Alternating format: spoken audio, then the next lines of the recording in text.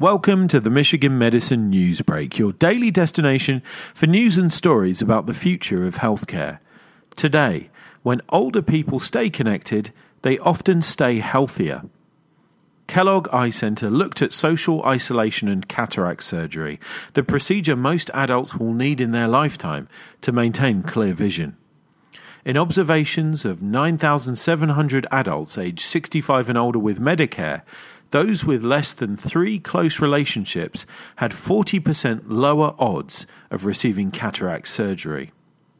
But there was one connection that made the most difference.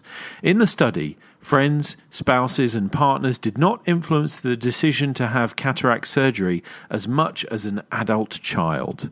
An adult child might notice vision changes in older adults that an aging spouse might miss.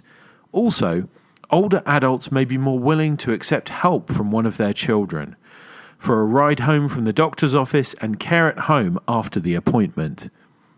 Cataract surgery has broad health implications, well beyond helping to read, write, and drive better at night.